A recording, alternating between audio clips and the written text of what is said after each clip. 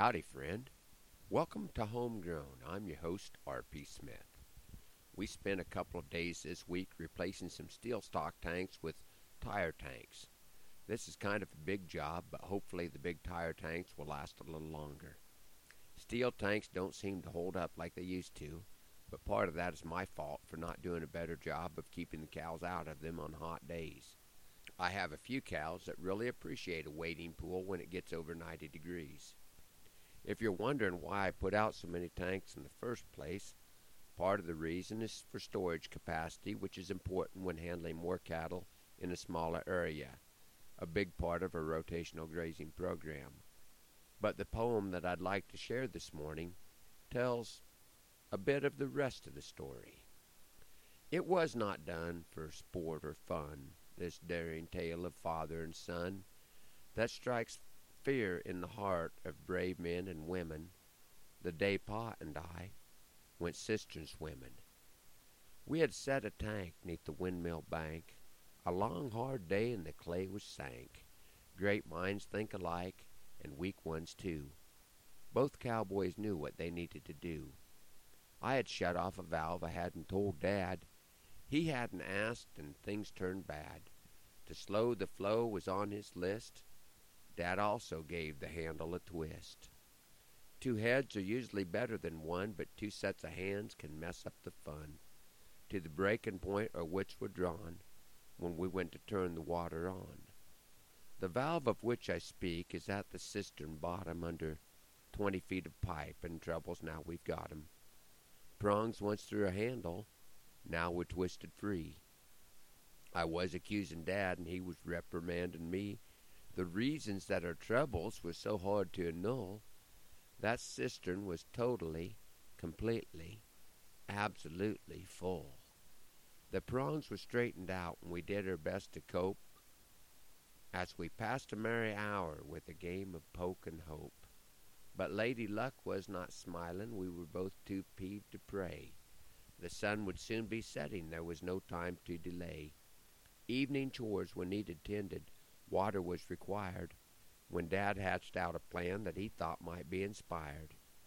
Why, that cistern is only 20 feet deep or so.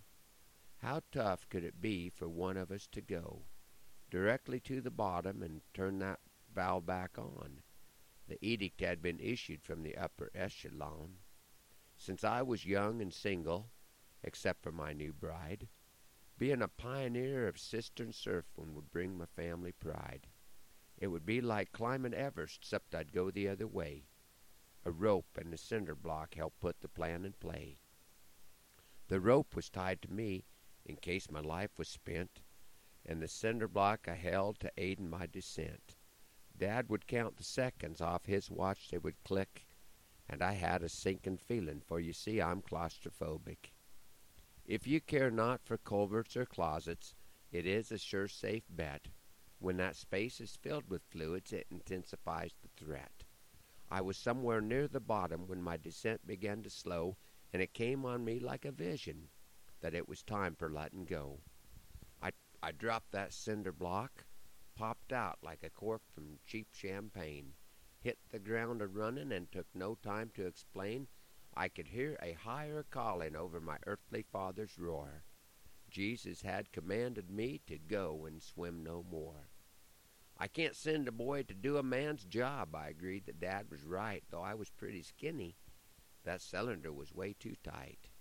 He questioned my genetics. He questioned my human worth. He said, "I'll show you how it's done," and bared his blubbery girth.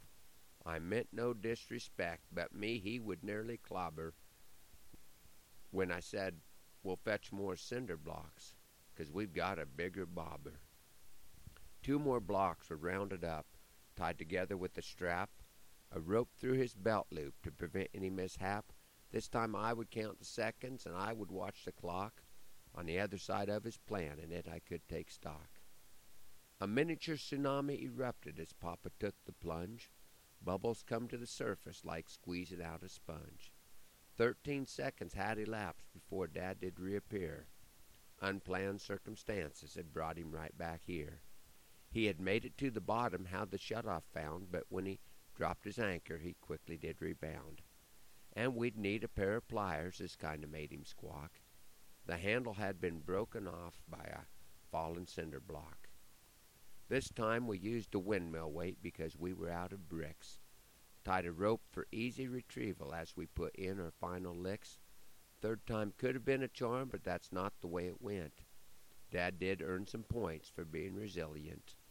I think we probably might have gotten it, he confidently stated as we went to hauling water to pass the time while we waited. My story ends right there. Our troubles had no easy cure, and if you're looking for a moral of that I am not sure.